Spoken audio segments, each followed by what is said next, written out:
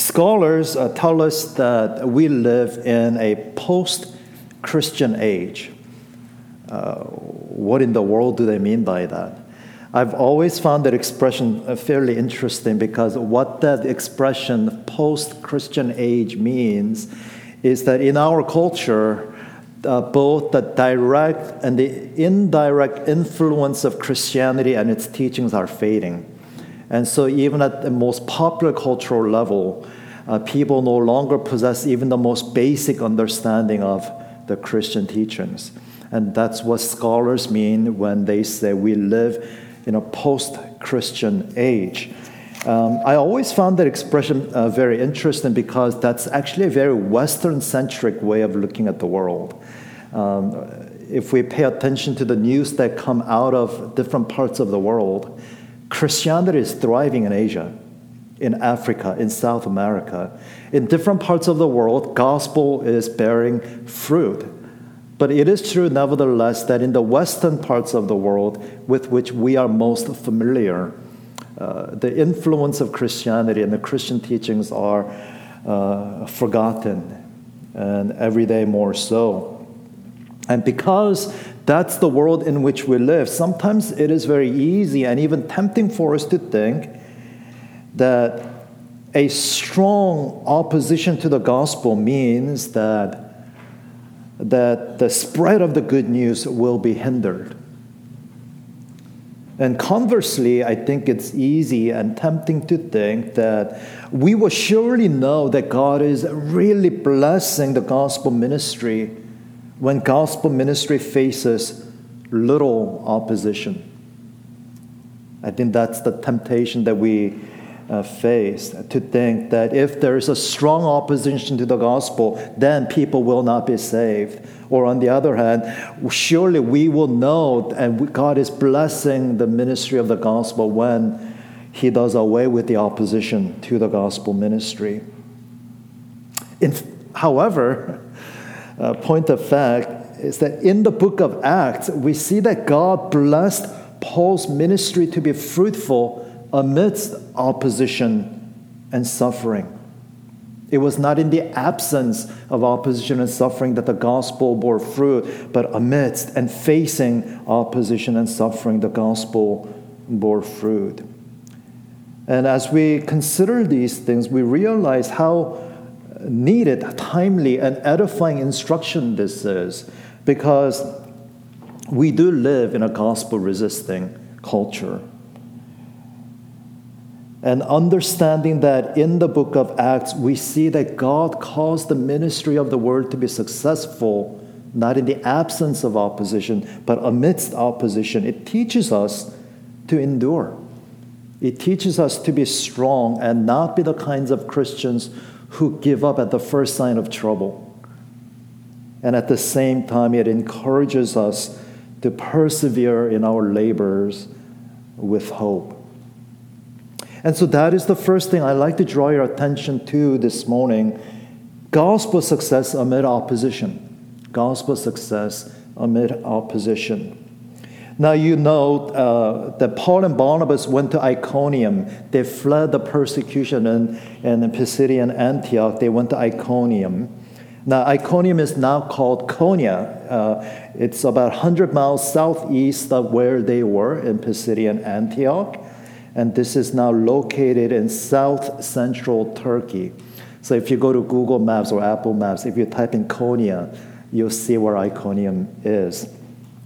And what we notice there is that Paul and Barnabas once again went to the Jewish synagogue and spoke in such a way that, what way? How did they speak? Well, I think whatever that phrase might mean, they spoke in such a way, at the very least, we can gather that Paul and Barnabas, they were not discouraged and downcast by the opposition and difficulties they faced in Antioch. Rather, they were full of hope. They were full of conviction, power, and grace, that when they went to the synagogue, they spoke in such a way that a great number of both Jews and Greeks believed. But once again, we read that with the success of the gospel, came trouble, so that the unbelieving Jews stirred up the Gentiles and poisoned their minds against the brothers. So what next? What do they do? How should they respond? So when the unbelieving Jews stirred up the Gentiles and poisoned their minds against the brothers, we read in the very next verse, so they remained for a long time, speaking boldly for the Lord, who bore witness to the word of his grace, granting signs and wonders done by their hands. Do you see what happened? They faced stiff opposition, and Paul and Barnabas dug in their heels in response to the opposition. Isn't that wonderful? They didn't turn and leave. They didn't say, well, clearly the Lord is not blessing our work. Clearly, these oppositions and difficulties mean that God has closed the doors. No, they dug in their heels. And they stayed there for a long time. And the Lord powerfully worked to attest both the authenticity of the message and the messenger.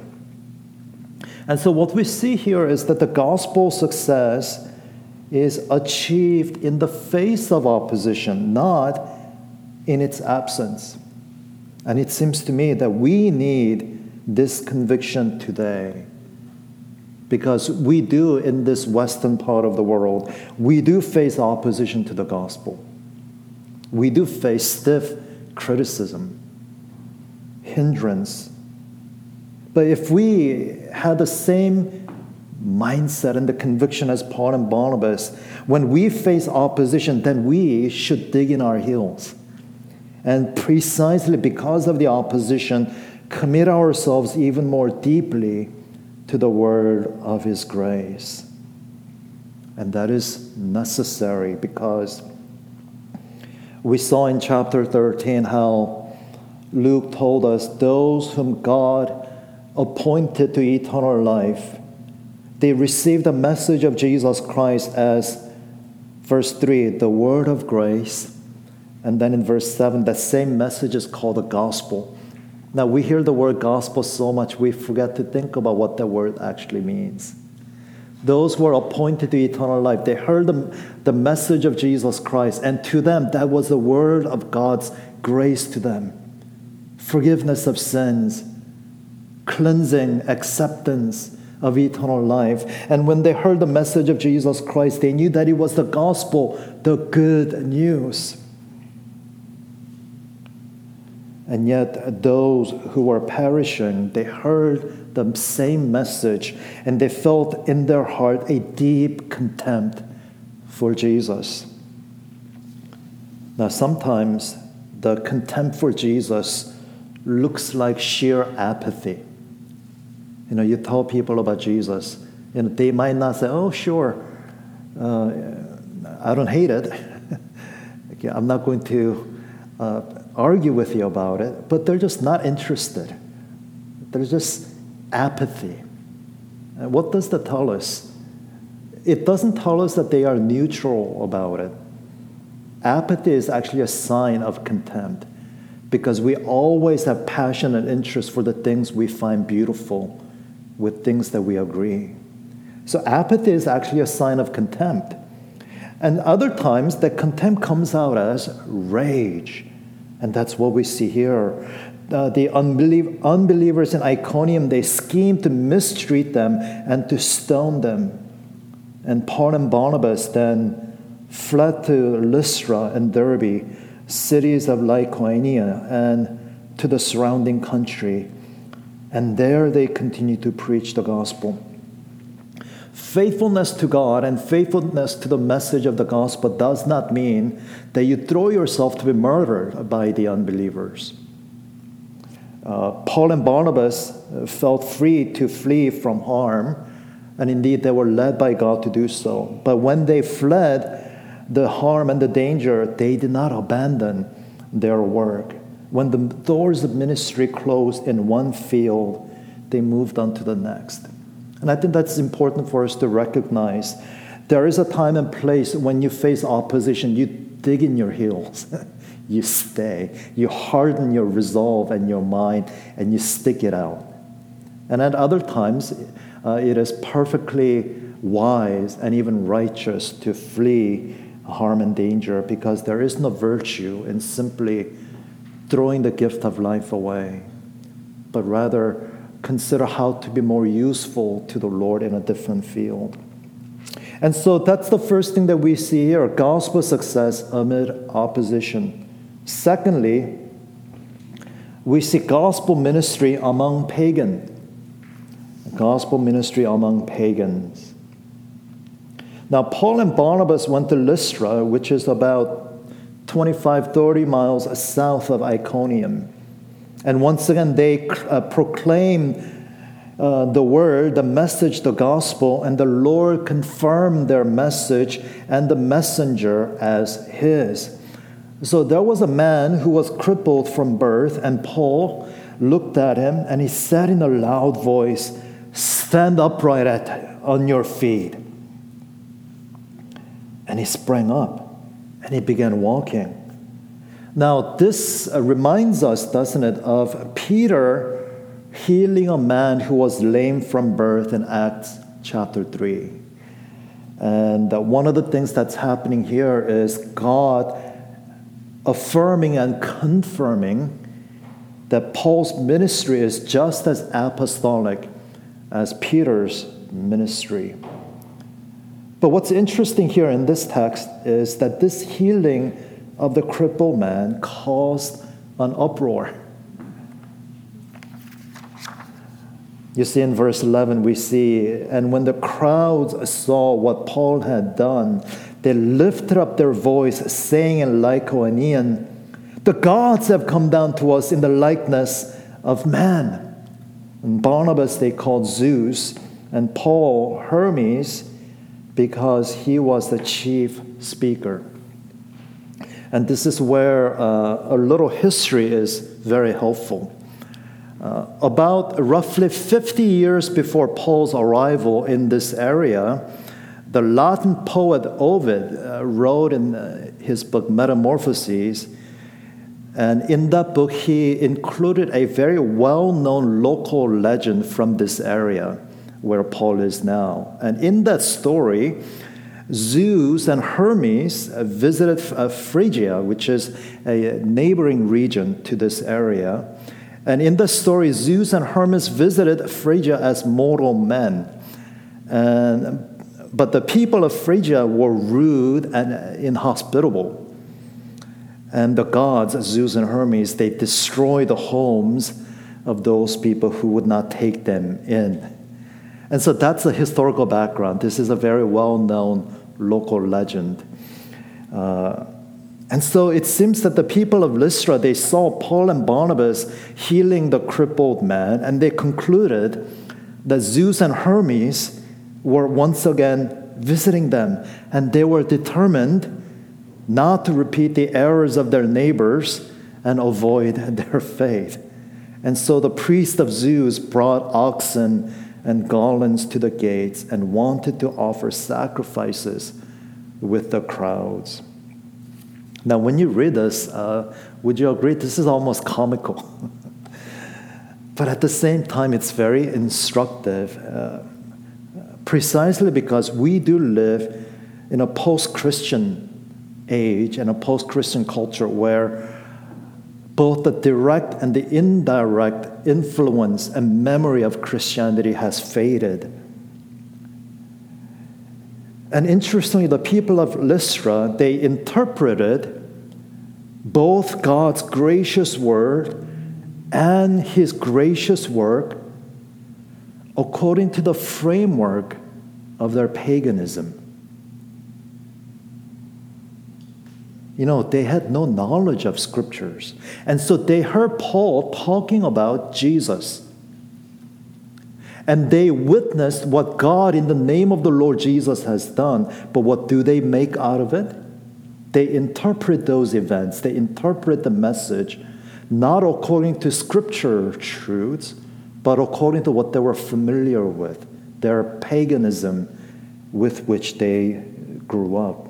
Because you see, they had no knowledge of scriptures, and paganism is all they knew. And I think this is why when we read the stories of great missionaries of the past, they would often labor for decades, if not for generations, without much fruit visible.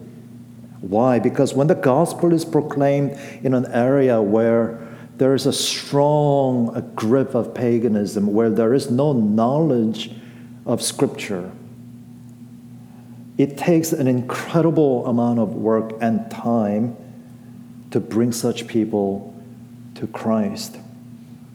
And you notice, don't you, when Paul and Barnabas preached in the Jewish synagogue, we saw that in Antioch, we saw also in Iconium, they went straight, when they were preaching in the Jewish synagogue, they would go straight to God's covenant promises made to their fathers. And they would proclaim Jesus as the very fulfillment of the covenant promises made to Abraham. And they would proclaim Jesus as the Son of David. So when Paul and Barnabas preached the gospel to the Jews who knew the scriptures, who were brought up and educated and who were trained, who had the framework, or you want to call it worldview, they could jump straight into scriptures, promises and teachings and proclaim Christ. But when Paul preaches to those who have no background, no training in scriptures, his approach is very different. So look at verse 15. Paul says, this is a shocked response as he sees these people trying to offer sacrifices to him and Barnabas. He says, we bring you good news that you should turn from these vain things to a living God who made the heaven and earth and the sea and all that is in them. Now, what's Paul doing? Paul's beginning from the place where they are. He is speaking to them, not first of all, the God of Abraham, Isaac, and Jacob, but he is speaking to them about God, the Creator. He's speaking to them about God who has sent them rains from heaven and fruitful seasons, satisfying your hearts with food and gladness.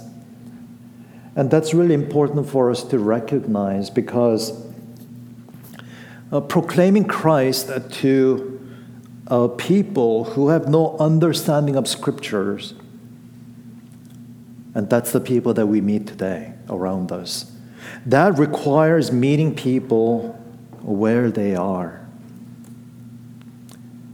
in order that we may lead them by the hand to see that all the things that they love and desire come from God, and so that we can lead them by the hand to show them that all their hopes and aspirations are met in Christ. And we need Christians to be like this today. You know, in the age and in the cultural milieu that we live in, we can't simply recite John 3:16 once to unbelievers and think that's enough. Because when they have no background and understanding of scriptures, they will hear the word of Jesus and interpret it with what they're familiar with, which is paganism. So it's actually not enough for Christians to simply go around and reciting a verse or two to unbelievers and think that's going to draw people in. We have to begin where they are and do the hard work of laying down the foundations. And this is incidentally why philosophy is important.